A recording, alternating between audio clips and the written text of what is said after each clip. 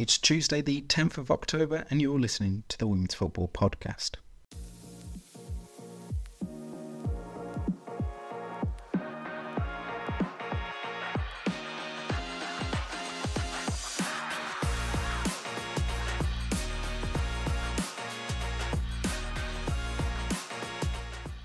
Well, what a controversial week we've just had in the WSL, from Manchester United and Arsenal on Friday night to the big drama from the Joy Stadium in Manchester on Sunday.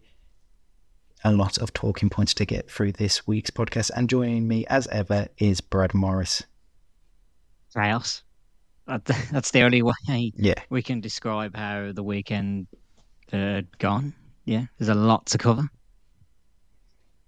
Yeah, I mean, the fact that the two games involving last season's top four probably have the most talking points, and it's only the second week of the season, is just absolutely baffling. Yeah, it feels pretty mad. I mean, should we just get straight to the Manchester City versus Chelsea game then? I mean, we can do. There's enough to chat about with it. Just the madness that ensued. Yeah. Yes. So obviously, Manchester City went with a similar lineup from their first game. Kiara Keating still starting in goal for Gareth Taylor's side, and they were able to welcome back Khadija Shaw to the bench after missing the first game week through injury. But the only change from them on the subs bench was that Ellie Roebuck had been dropped and Sandy McGeever had been replaced on it. So there was also a little bit of talking points and confusion, it seemed to be. Where was she? Was she still suspended after getting sent off last season in the Manchester derby? Should it have been a 3-game suspension? But it turns out it's not, because it wasn't a violent conduct one. So that was just pre-match. The game itself, Jesus, where do you want to start on that? Well, like the thing with the Ellie Roebuck stuff, you have to be careful because it's all pure speculation at this point. No one knows anything, and we don't want to go too far in saying, "Oh, she's just not favoured." No, because for all we know, that's not the case. Something is happening that we don't know about, and I think it's best to leave it in that realm, I guess. Yeah, definitely. But pre-match, I get like. Man City Chelsea always delivers. There's always a moment, isn't it? Like Man City have had Chelsea's number the last few seasons as well, even if they've not got as close to them as they would have liked in the table in the long run as the season goes on as well. It always seems to be a good battle if it's up in Manchester as well. Like City always know how to give Chelsea a good fight for their money and make it difficult for Chelsea when they were up there and facing them. And this weekend was no different. No, it ended all square as well. A quiet night at the library.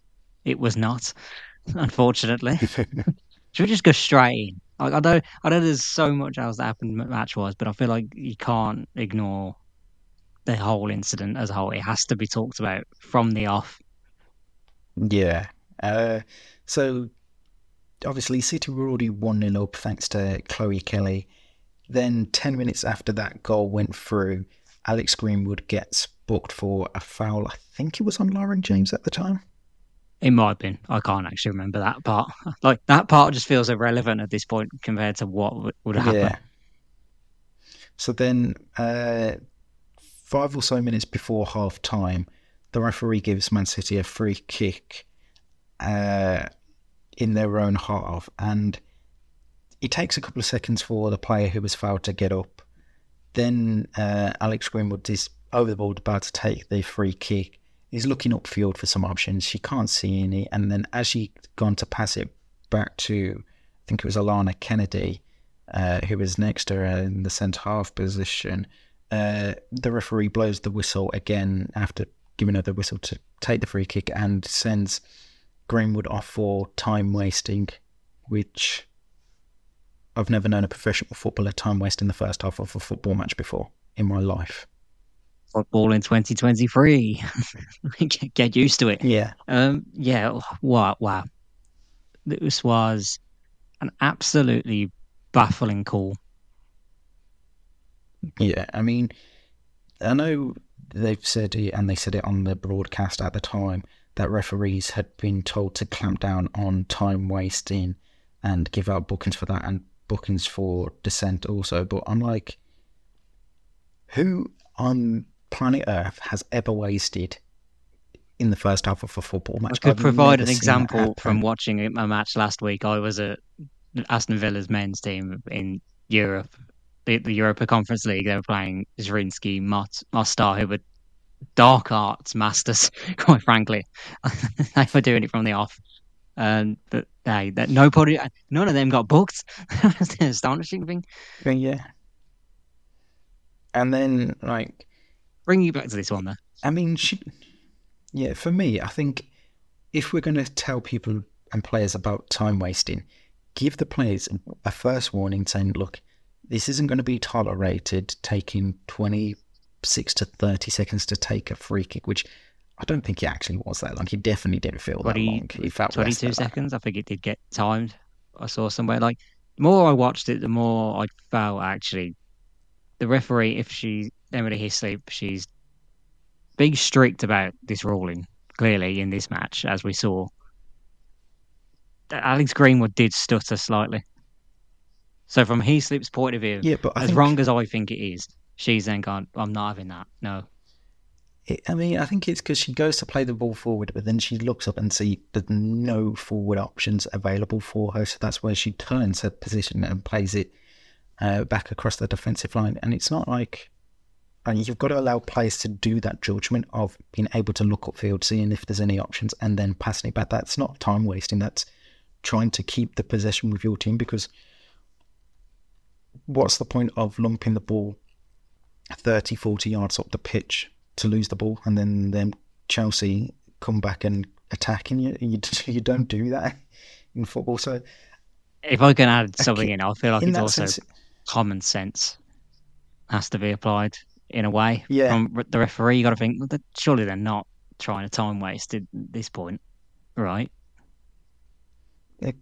exactly. Like, I think that is something that definitely needs to be looked at in that sense going forward throughout the rest of the season, is just common sense in that stuff. Like, if this was the 80 plus minutes and Greenwood took like two or three stutter steps towards the ball, or I don't know, kept moving the ball back and forth, then I could understand Heaslip going, Greenwood, this is a yellow card, you are purposely time wasting now. But when it comes to that, I was like, come on, time wasting, yeah, bookable offence, but just be more lenient in thinking of what is this player trying to do? Is she intentionally trying to time waste? No. Is she just looking for options, someone to pass it to? Yes, ergo, it's not time wasting. If she took a minute after blew the whistle, then I'd be like, okay, yeah, that is time wasting. You're just trying to get to half time quick enough, but it's going to get added on, because that's one of the new rules of, like, all the time the ball's not in play or it's dead, they add Yeah, on. I feel like it's that word, isn't it? It's consistency. And I don't know if that Uh-huh. happened during the whole match. We could get to that in a bit. It just going back to the warnings point, because it really didn't feel like that happened. Like we can't hear what happens on field, so but we know it did. But I'm not sure that did happen. What is also I think is important is we don't Yeah. know if any of these new rules have actually been communicated to clubs properly. Well, Emma Hayes did say in her post match Oh that yeah, yeah, it's been mentioned. the referees It did tell appears to have them all been that. mentioned. It just really feels like they've gone from the one extreme of being too lenient, as we've seen in a lot of games in the past, where you're just looking at some tackles going and you're like, well, how has that not been punished? How was there no cards being brandished? And there was Uh, still that case in this match as well. And but now we've gone to this partially extreme other side of the spectrum. Although in this game there was no Yeah, partially I mean, I about it saw a tweet. whatsoever. I think this was basically in Oprah Winfrey House. You get a yellow card. You get a yellow card. Everybody gets. Yeah, he What's that? really You got to come was. I talk to me. like, I'll get here. Go. Jesus Here's a yellow Christ. card for you. Right. I did see a tweet though on Sunday, and it I summed it saw up many tweets. perfectly. Definitely that. From We've gone in the WSL from having to cause GBH to get a Oh, yellow God. card to now just the tiniest touch or a bit of time wasting gets you a yellow card. Like, there is no consistency across the board, or like some say some sense of leniency and common sense of what is a yellow card and what isn't. Because, like you say, there was some tackles in this game. You're like, but that's not a yellow card offence. And then others, you're like, well, if that one in the first half or 20 minutes ago got booked for it, why isn't this one getting booked for a similar challenge? Yeah, that's true. And on the consistency argument, I can actually find the funny side of it. As much of a sicker I can be sometimes, I'm down for 8 versus 8 in some games. It really would have ended up like that. I mean, It's Man City's two third red sending card offs. already this season. Yeah. With 2 games in, Layla Wahabi gets sent off in the first game, and then Alex Greenwood in the first half, and then Lauren Hemp 10 minutes from the end gets sent off. And I'm just like, Word on the Lauren Hemp one. That was fair. I think we could safely say it was deserved. yeah, At the point of the second one, I'm just thinking to myself, you should have substituted her. oh, 100%. I mean, she had what looked like a shoulder injury, and I think it was I her don't think she AC did have one joint. beforehand where she was warned as well. But she got booked earlier on in the second half for minding out the lines person or the referee herself I about think it was the ref. whether it should have been a corner slash goal kick. So she got booked for that, and then that second one where she brings down Lauren James, you're like, but it's just a straight up bookable offence either way. So it's just one of them where I think Gareth Taylor at times need to just gather his players together and just say, look, just stop committing silly fouls. Don't argue with the referee, because it's clear that she's going to be giving out cards left, right, and I think, centre. I think you'd figure that out at the first red. At this point, when you're all Yes, getting yellow cards, you forget, all right, we're just going to stop this now. But Joe Rord then went over at half time and got booked as well. And it carried on in the for second booting the half as ball well. away. Yeah. And I was just like, Welcome back to the it's one of them. WSL. Yeah, it's one of them. You just use your head. Sometimes just, yes, the decision's not going in your favour, but the way the ref is refereeing this game, you're not going to get anything from it. I also need to know, we didn't get a ref watch. Did she make it out of the stadium in in good health? That's all I'll say. Because yeah, they were baying for Who blood knows? by the end.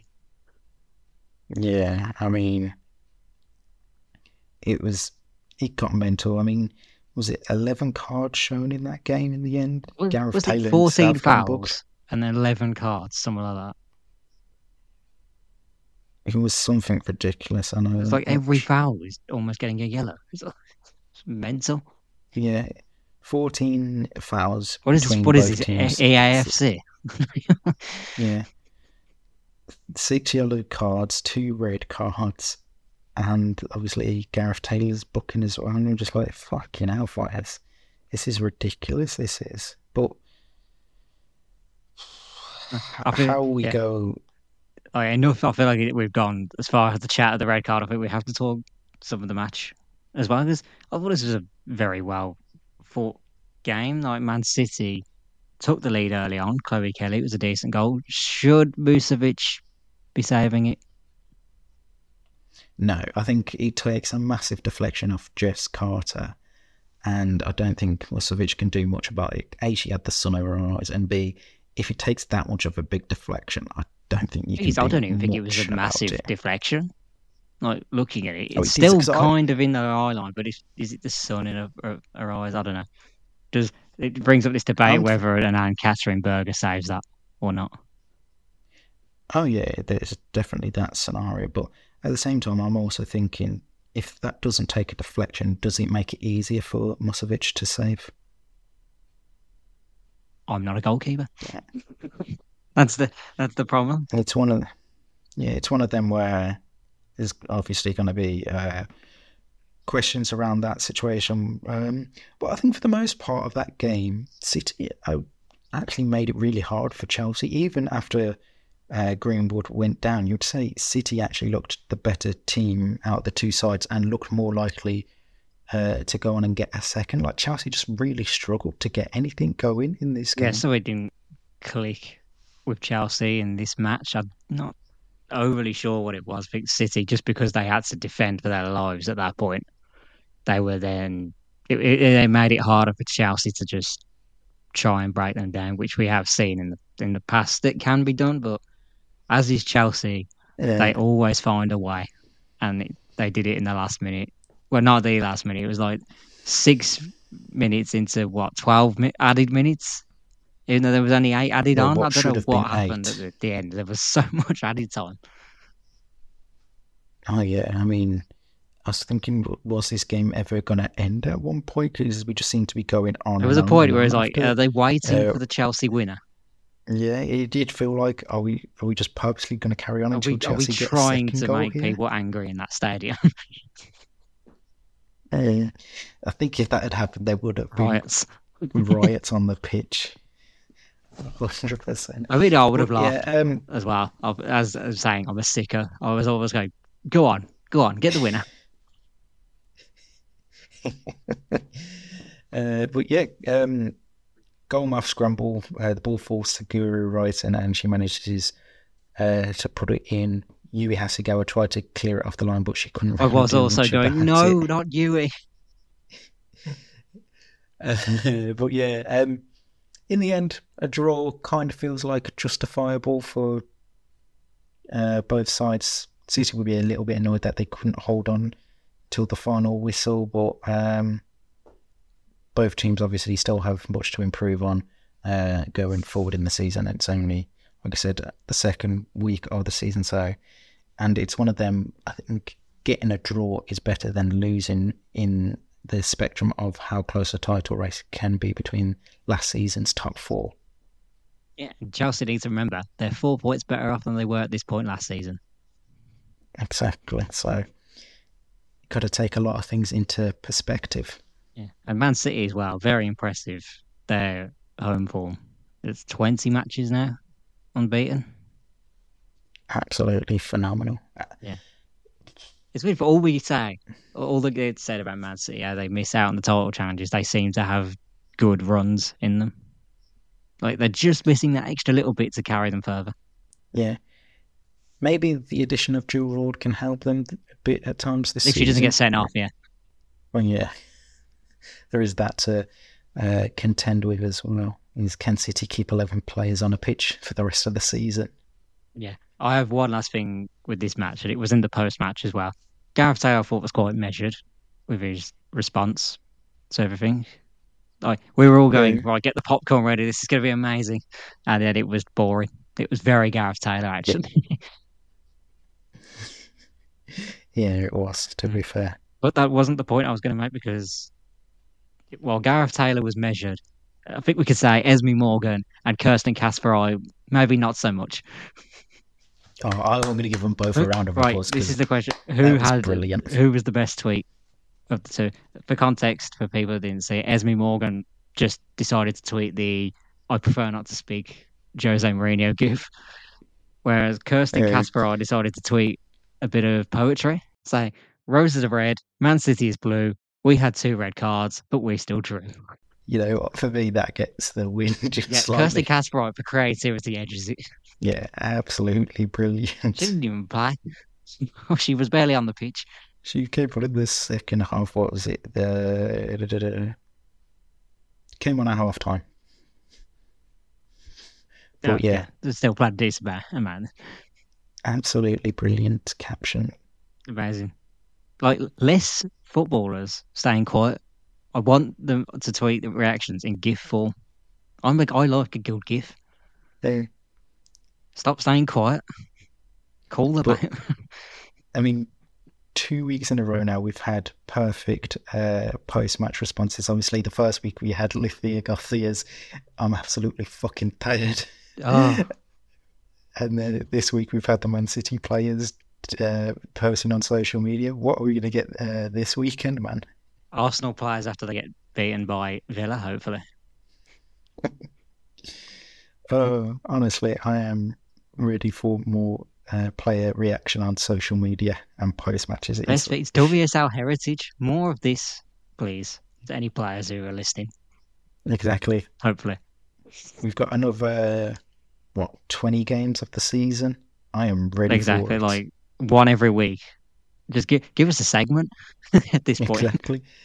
And at the end of the season, we'll give out an award for the best social media or best post game reaction. Because I am so down for all of that. But we got to move on. That was 20 minutes on Man City Chelsea now. I think we have to talk about a game that honestly feels ages ago now. Arsenal and Manchester United ended in a 2-2 draw at Lee Sports Village. This game was fantastic, even if it yeah, bored me a little bit in the second half. it to me again, both teams deserved the point. I don't think there was a clear winner, but at times you could see Manchester United dominating it, and you think, oh, okay, this is where they're going to run away with it. Then Arsenal had their chances. A lot of match pre-build up was talking about Alessia Russo, how she got on her return to Lee Sports Village and Man United. Obviously, the fans They got a lovely their reception. reaction.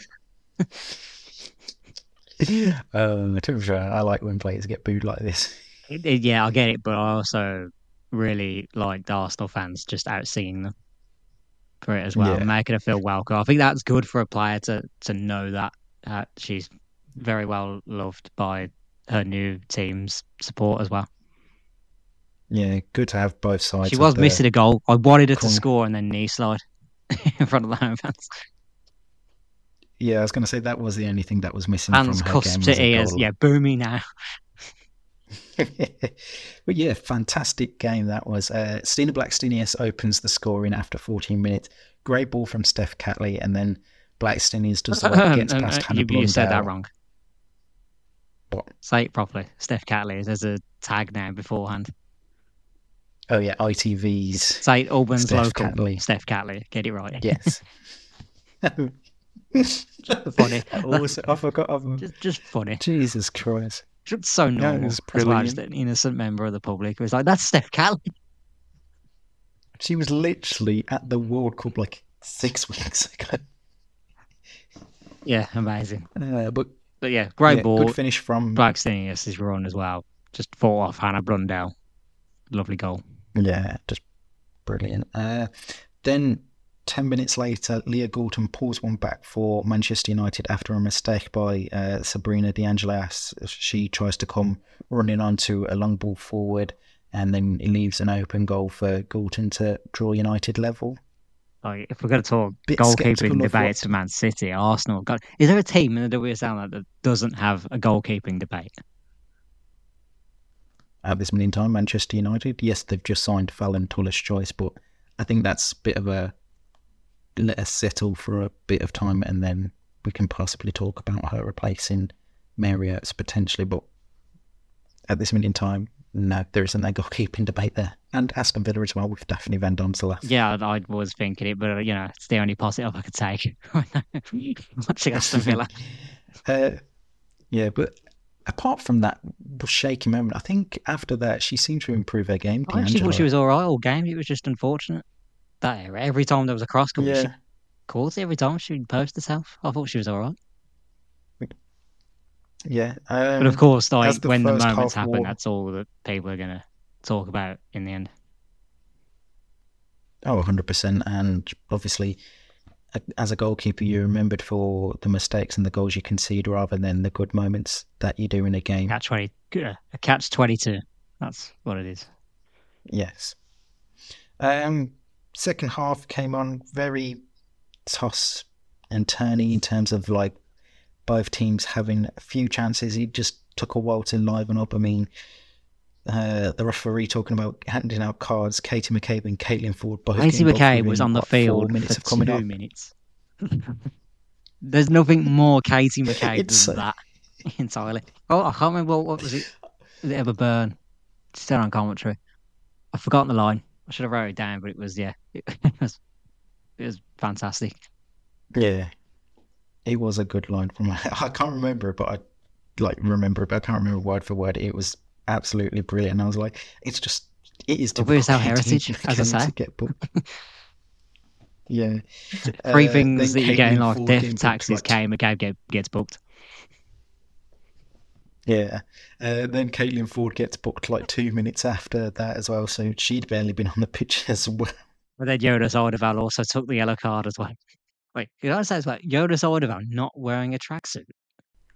Yeah, it felt weird. Yeah.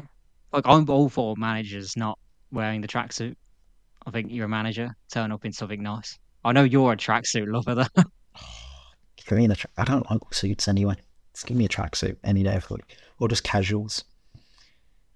But maybe that's why Boring. Arsenal have started the season so poorly, is because he wasn't wearing a tracksuit that weekend. Maybe he That's needs to go back to exactly it. tracksuits. Superstition. Exactly. 10 minutes from time, Man United went ahead, substitutes Hinata Miyazawa and Melvin Millard, combining Miyazawa and heading on the ball towards Millard, who managed to get in between the two Arsenal defenders and then managed to stick out a boot to send it past D'Angelo. What a first goal for the club that was. Yeah, good for her, good for the club. I wonder now if she does get a few more opportunities. Maybe. I Yeah, I feel like mean, we'll see it more, well, tonight. Even with their next match, they have a Champions League game to prepare for. No. yeah, I mean, if United could sign her permanently, because it's just a loan for this season, which I think could be potentially be an option at the end of the season, because I'm just thinking of the options that Leon have got. It's just absolutely mental. That would be a really good signing if she can continue to progress and get some goals under her belt, because obviously Champions League winner with Leon, she knows how to score goals, and one I think many Man United fans would be happy to see that permanently. However, that wasn't the final talking point in that game, because in stoppage time, Chloe Lacasse, wow, what a goal. It's just so good. Like, Yeah, imagine what you do when you don't put her at right back. I She know. goes on and does Jeez, that. what a finish. Yeah, Mary Earps. Absolutely There superb. was a debate whether Mary Earps maybe was flat footed a little bit, but actually it was way out of reach for her. Yeah, I don't think any Maybe she many wasn't keepers expecting are. it as well. I think that's definitely the case for that as well. But such a good goal from Lacasse. Yeah, I don't think any keeper would save that, whether flat-footed or not. I Oh, Van just think it was Domsar. such a. I I think can't it's even such say that a after this weekend. hard. I think it's such a curling shot, and he just about stays the right side of the post. That's what makes it even harder for Earps to try and get a hand to it. So I think you can't really give too much in the way of criticism towards Mary Earps for that. But yeah, a fantastic goal for Lacasse, gets her off the mark at Arsenal, and again, both teams taking a point. Not going to be too disappointed, obviously. You would like the win, but in terms of context and how the other two top four sides from last season got on, sharing a point isn't bad at all. No, it isn't. Like for United, I think it's a good point. I think for Arsenal, it was a much needed like boost as well. I think they've still got another level to go, but they like it's a good point away from home. It's a good point. You were behind late on, you take it. Yeah, 100%. Right, before we move on to the look at the rest of the games, we'll take a short break and we'll be back after the words. Welcome back. Thank you for sticking with us on this Women's Football Talk podcast. Right, let's have a look at the rest of the WSL action from this past weekend, and Leicester City continuing their fine start to the season, picking up a second win, this time against Everton. A second half goal from Lena Petterman gives Willie Kirk's side the win.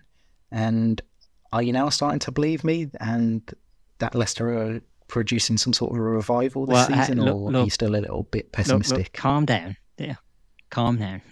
It's like, no, they clearly there's something about this Leicester City team, but I want to see them against an opposition. who will offer a bit more, I feel. And Yeah, I mean, their only two fixtures have been very kind to them. Bristol City, who you would have expected to have been around the relegation. Obviously, they're those two. Like before the start of the season, both were seen as relegation candidates. That's easy to see. Everton as well. There was a lot of questions about them whether they're going to be down there as well or not. I think, like, yeah, fair credit needs to go to Janina Leitzig because she saved them, like, saved the penalty. Like, if I'm Arsenal, yeah. if you want a goalkeeper, maybe a cheaper option. But I don't think she would be cheaper at this point in time Oh because no, they'll Leicester say would no. be We want the commanding a 500k as well. yeah. But speaking of terms of the easiness of fixtures for Leicester so far, you are right. They have had a much easier start than what many would expected. But I'm just looking over the next 4 to 6 games for them. Manchester United this weekend, Manchester City at the weekend of the 21st. Then they play Liverpool the 5th of November. 12th of November, they're at home to Arsenal, home to Spurs the weekend after, and then they finish November with an away trip to Chelsea. So these next 4 or 5 games could be key for Leicester to see, are they as good as people are thinking they are, or are these first 2 games just a bit of fluke, and the fact that the teams that they face aren't as good as people think they are. I don't know if it was a fluke. I think that's harsh, but they've clearly shown enough to say, okay, we're progressing this season. Lena Paceman has clearly been a good signing for them. Keeping Leipzig is important as well. Everything we thought could happen with them if they are to push on is coming to fruition in these opening fixtures. Definitely so, and long may it continue for them because you want a team that can definitely battle it out and look a lot better. And I think I saw it at times last season under Willie Kirk, but you've given him a full summer of window of getting in players that he wants. The players fully integrated into his system. I think we will see a much better Leicester. But these next 4 or 5 games will show us how real Leicester are. I'm not expecting them to pick up the victories. If they pick up 1 or 2 there, then I think we can take them for seriousness. But as long as they're not getting thumped 5-6-0, then we can say there's an improvement from last season. Yeah, I mean, they're being allowed to dream, I guess. I guess they want to start looking higher up. Like, I can't remember what points tally they finished on last season, but it feels like they're already halfway to confirming that they're not going to be in any sort of relegation battle. That's for sure. Definitely so. For Everton, 2 defeats in a row now for Brian Sorenson's side. It's, again, early doors Against in the two teams season. as well that you'd probably, if you're Everton, thinking we've kind of got to be beating them. I Yeah. guess it's a difficult one for them. Like, I don't think they were bad in this. From what I saw, they had a decent amount of chances. Like, would the game have gone differently if one of them just goes in? Do they score the penalty? It becomes a different game. Uh, They've got to find a way to pick up the point at some point, otherwise they will be looking a lot lower and they will be in trouble.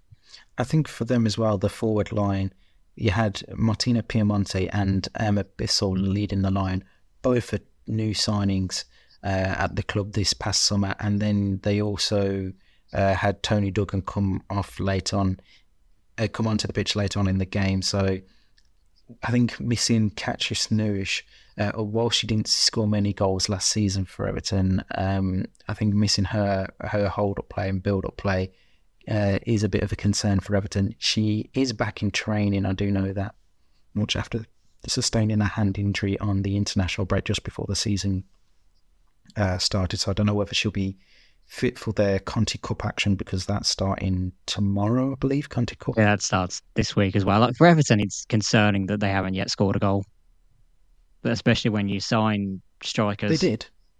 Did, They did they scored score? Did they score against Britain? Brighton. I Megan completely Finnegan forgot scored. whether they scored. last. I completely forgot they had scored last week That's what against I'm saying. Brighton. My apologies. Don't come for me, Everton fans. I'm sorry. All right. But yeah, But the point's definitely gone think now. Like, they still need to kick on and fight, get that first positive result under their system. Otherwise, it could be a long season for them. yeah. And I guess we've got to talk about the other team who have started perfectly, and that's Liverpool. They beat my Aston Villa by 2 goals to 0. Yeah, Mhm. Liverpool look pretty decent. You could say I was right on that one as well for you predicting them in ninth. Yeah, I mean, so far, looking really well. Marie Hobbinger has settled in really well, getting a goal this week. And then Natasha Flint, again, another summer signing, getting the second goal in this game for Matt Beard's side. I am really, really impressed with how they are looking so far. Yeah, they've looked decent. The setup works best for them. It causes the opposition a lot of problems as well, both in an attacking sense and defensively as well, when they just counter them. Uh, Like they've got a good chance of finishing high this season if they keep this up.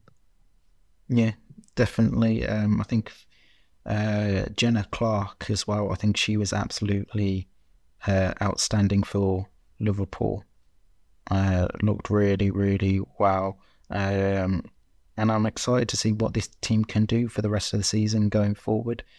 On Aston Villa, 2 games in a row now that Carla Ward has made a half-time substitution, bringing on Ebony Salmon. This week it was for Alicia Lehman, who went off at half-time. Is it time for her to start both Daly and Salmon I together? there's an odd thing with Villa at the moment because I think with Darley being injured, there's a question of how do we set up almost like we Yeah, went back to what I think was the formation of last season, the 4-3-3, and yet still it didn't seem to work. So it's not clicking at the moment. I don't want to yeah. I say, oh, mean, we're missing Kenza Darley and that's it. We're not and clicking because Kirsty we've still Hansen got, obviously suspended. yeah, you lose 2 key players like that. That can be a factor, but I'd like to think it isn't because I still think the team defensively should be good enough, but maybe we need to make more defensive improvements if we are Yeah, to really progress. But so it hasn't worked yet this season. uh, And I I think look at the next fixtures as well. I'm scared.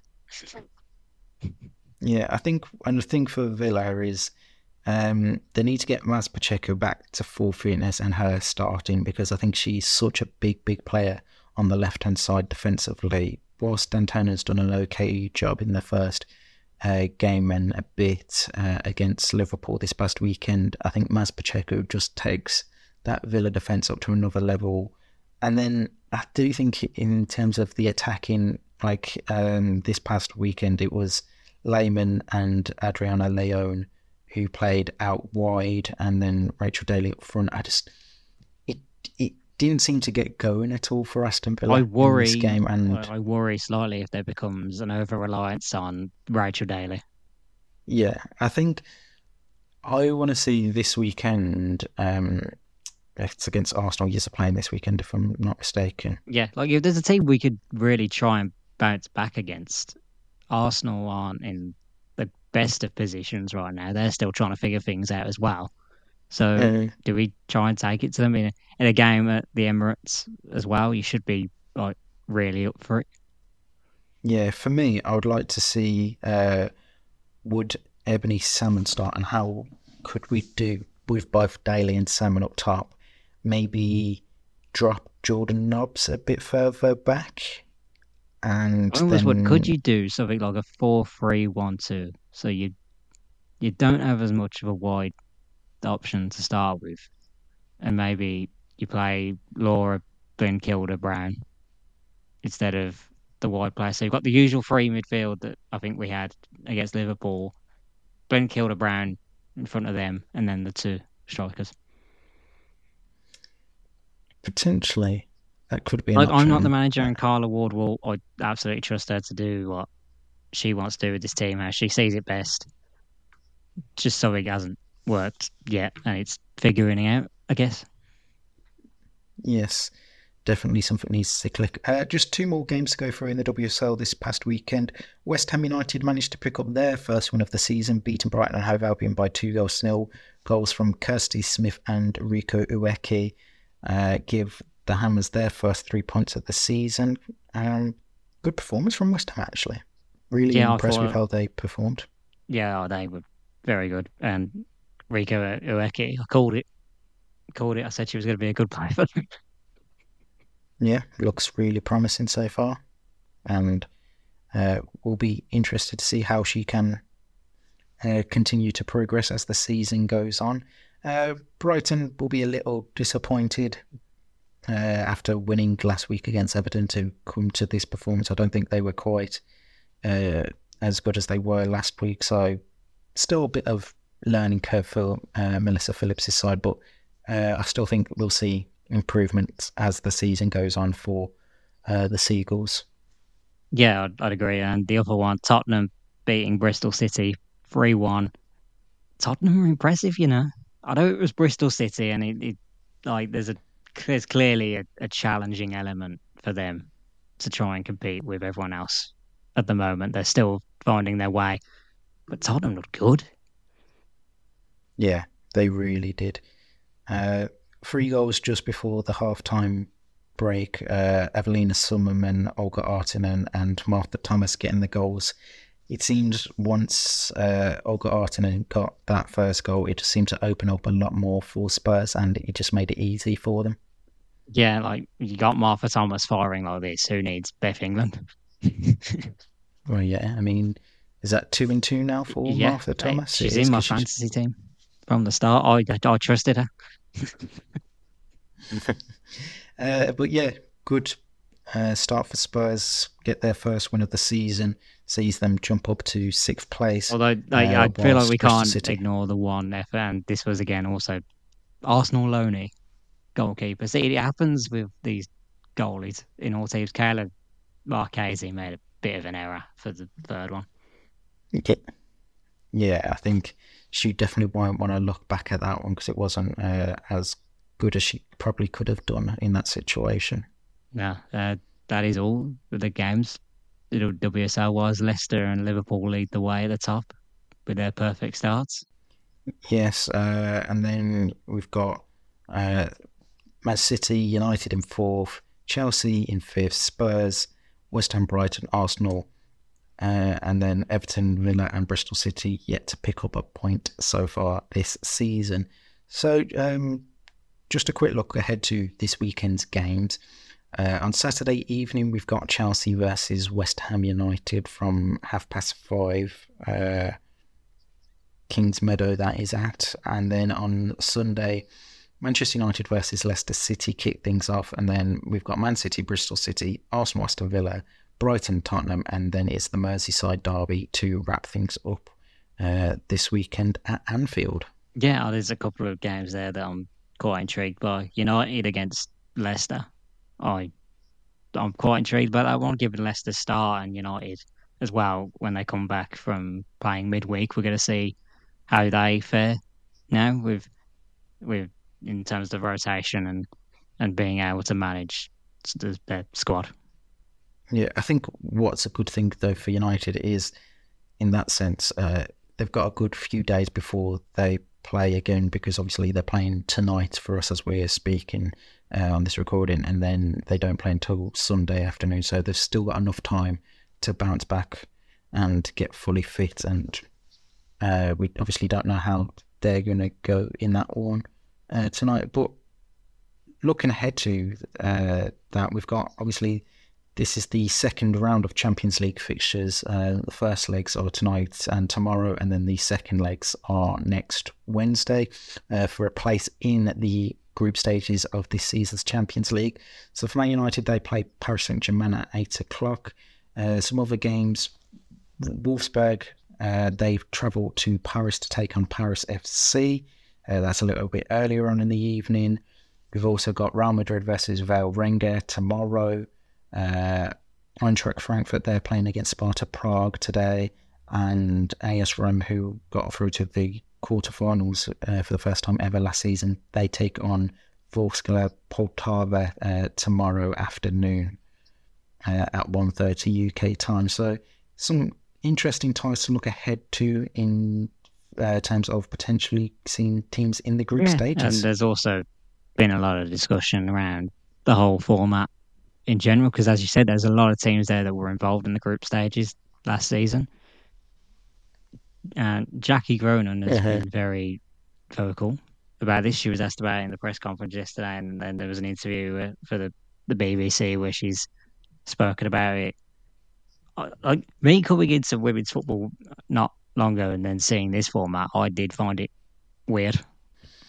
Yeah, it's one I think definitely needs to be looked at in the future because obviously we're on the I think third season now of this current format of like going through two playoff rounds and then going to the group stages where before it used to be just like a straight knockout tournament style football. So I think in a couple of years' time, maybe 2027 onwards, we'll probably maybe see a change in the format in terms of Dare I say, like, what if Wolfsburg go out to Paris FC this uh, time around? Then you just know the conversations are going to start happening.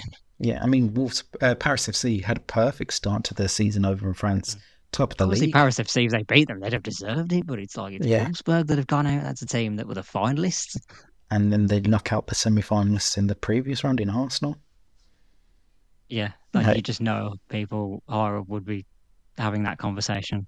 mm, is it something that they need to have more teams automatically qualifying? Is it um, what you call it? The playoffs need to be changed in that sense. It's one I think a lot of questions will potentially be asked and are probably getting asked at UEFA in terms of how they can improve the Women's Champions League compared to previous seasons. But I do think that's something that won't happen for a couple of seasons yet. Like I say, I wouldn't, if there were to be changes, I wouldn't expect them to be before the 27-28 season, personally speaking.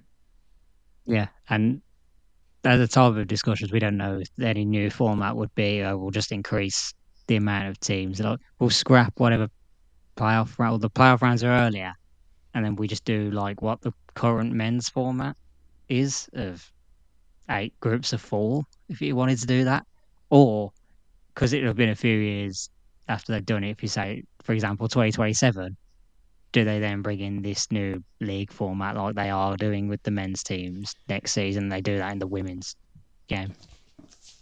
Personally, I don't see that happening just yet. I think we'd see an expanded group stage, so have more teams in it and be more like what the men's current Champions League format is I would hope before we so would because see I a potential. my like the way this new format looks, I'm not feeling it. Mm. Yeah, it's definitely. I think that, especially the women's game, is a long, long way away if it would ever come in at all. But I think we'd more likely go to an expanded group stages format and make it easy and have more teams automatically qualified than just the 4 it is at the minute, which I still think is very strange. Only having 4 teams automatically qualify. Yeah, it is a bit. But to the game tonight itself, we could talk a little bit for United PSG. For United, probably is one of the tougher opposition they could have got from the draw. Yeah, PSG are a very good team. They're definitely on the rise a little bit, especially these last few years. Anything to go by? Did they did beat Leon to the title like a season or two ago? I want to say. yeah, not too long ago. Obviously, 2 former Manchester United players are in PSG's matchday squad in, as you mentioned, Jackie Croonan and Aissatou Tunkara as well. So both have recently left Manchester United. So there's that of welcoming them back and how would they get on tonight. And I do think this is Manchester United's biggest match to date. Obviously, if they can manage to get a result in both legs and get through to the group stages, it would be absolutely massive for them and showing that the club are on the rise. And yeah, I think it was always going to be a hard ask for the teams that they could potentially face, because they also had the possibility of facing Real Madrid. They could have also faced VfL Wolfsburg. So the options for them weren't really going to be an easy tie in terms of being able to get through to the group stages with ease. No, I agree on that one. With the game though, what can we expect with United? Do they change it up like quite a bit from Friday? Like, it's been enough of a time frame where you could say, it wouldn't be surprising if they stuck with it because they haven't changed their 11 yet from the two games that we've seen of them. Personally, though, I would expect a change or two. Maybe we see Mallard from the start. Does Miyazawa get more minutes this time? I mean, if anything of last season was to go by, Mark Skinner doesn't tend to make many changes to his starting 11 throughout the season. But he didn't have Champions League football Um, to deal with last season. And he has yeah, been I'm just very trying to vocal think about of. rotation. Yeah, I'm just thinking, what could we see as the rotation? Maybe Ladd dropping out, and maybe would you drop JC, I or wouldn't would you I drop someone wouldn't be dropping else? JC. I think if someone's going to get dropped, it's probably going to be Lucia Garcia out of those options for me personally. Yeah, I mean, it would make sense in that frame, and I think that would be still a great option to come off the bench if like 30 minutes left. You've got a result, or you're looking to get back into the game. You can use her electric pace down the wing, and we know she's got a goal in her. So yeah, that could be an option. But personally speaking, I would expect a similar lineup from Friday night to tonight. Yeah, but I wouldn't be surprised. But I feel like if they're trying to manage the squad, they'll make like three or four changes in there maybe. But that's one we can only await for with tonight. We're doing live tweets hopefully for that one. If we can find the Okay. coverage, because it's definitely Yes. sparse at this point of the tournament for some reason. We don't understand that one personally. But if you want another full preview of this, which is a bit more in detail, where can they find that preview? Yep, head over to our YouTube channel, Women's Football Talk. I've done an in-depth preview looking into this game a bit more, and speaking of the other Champions League games that are taking place over the next day and a bit. Yep, so that's Women's Football Talk on YouTube.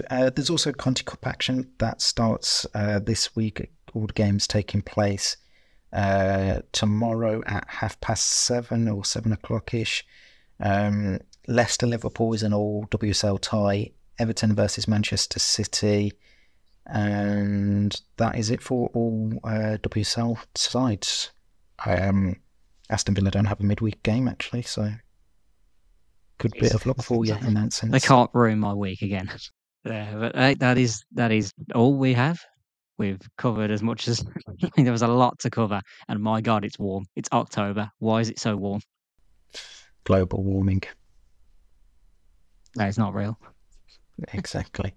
Right, we'll be back next week to look back at all the weekend's action in the WSL, and obviously have a look back at the first leg of the Champions League and have a look ahead to the second legs. Any other talking points we will make sure to bring up and talk on the podcast. And if there's any big news, make sure you're following our YouTube channel, Women's Football Talk, because we'll likely have a video out there regarding any big stories from the world of women's football. In the meantime, make sure you give us a 5-star rating wherever you get your podcasts from, and that you're following us on Twitter and Instagram for all the latest news and stories from around the world of women's football. Until next week, we'll see you soon.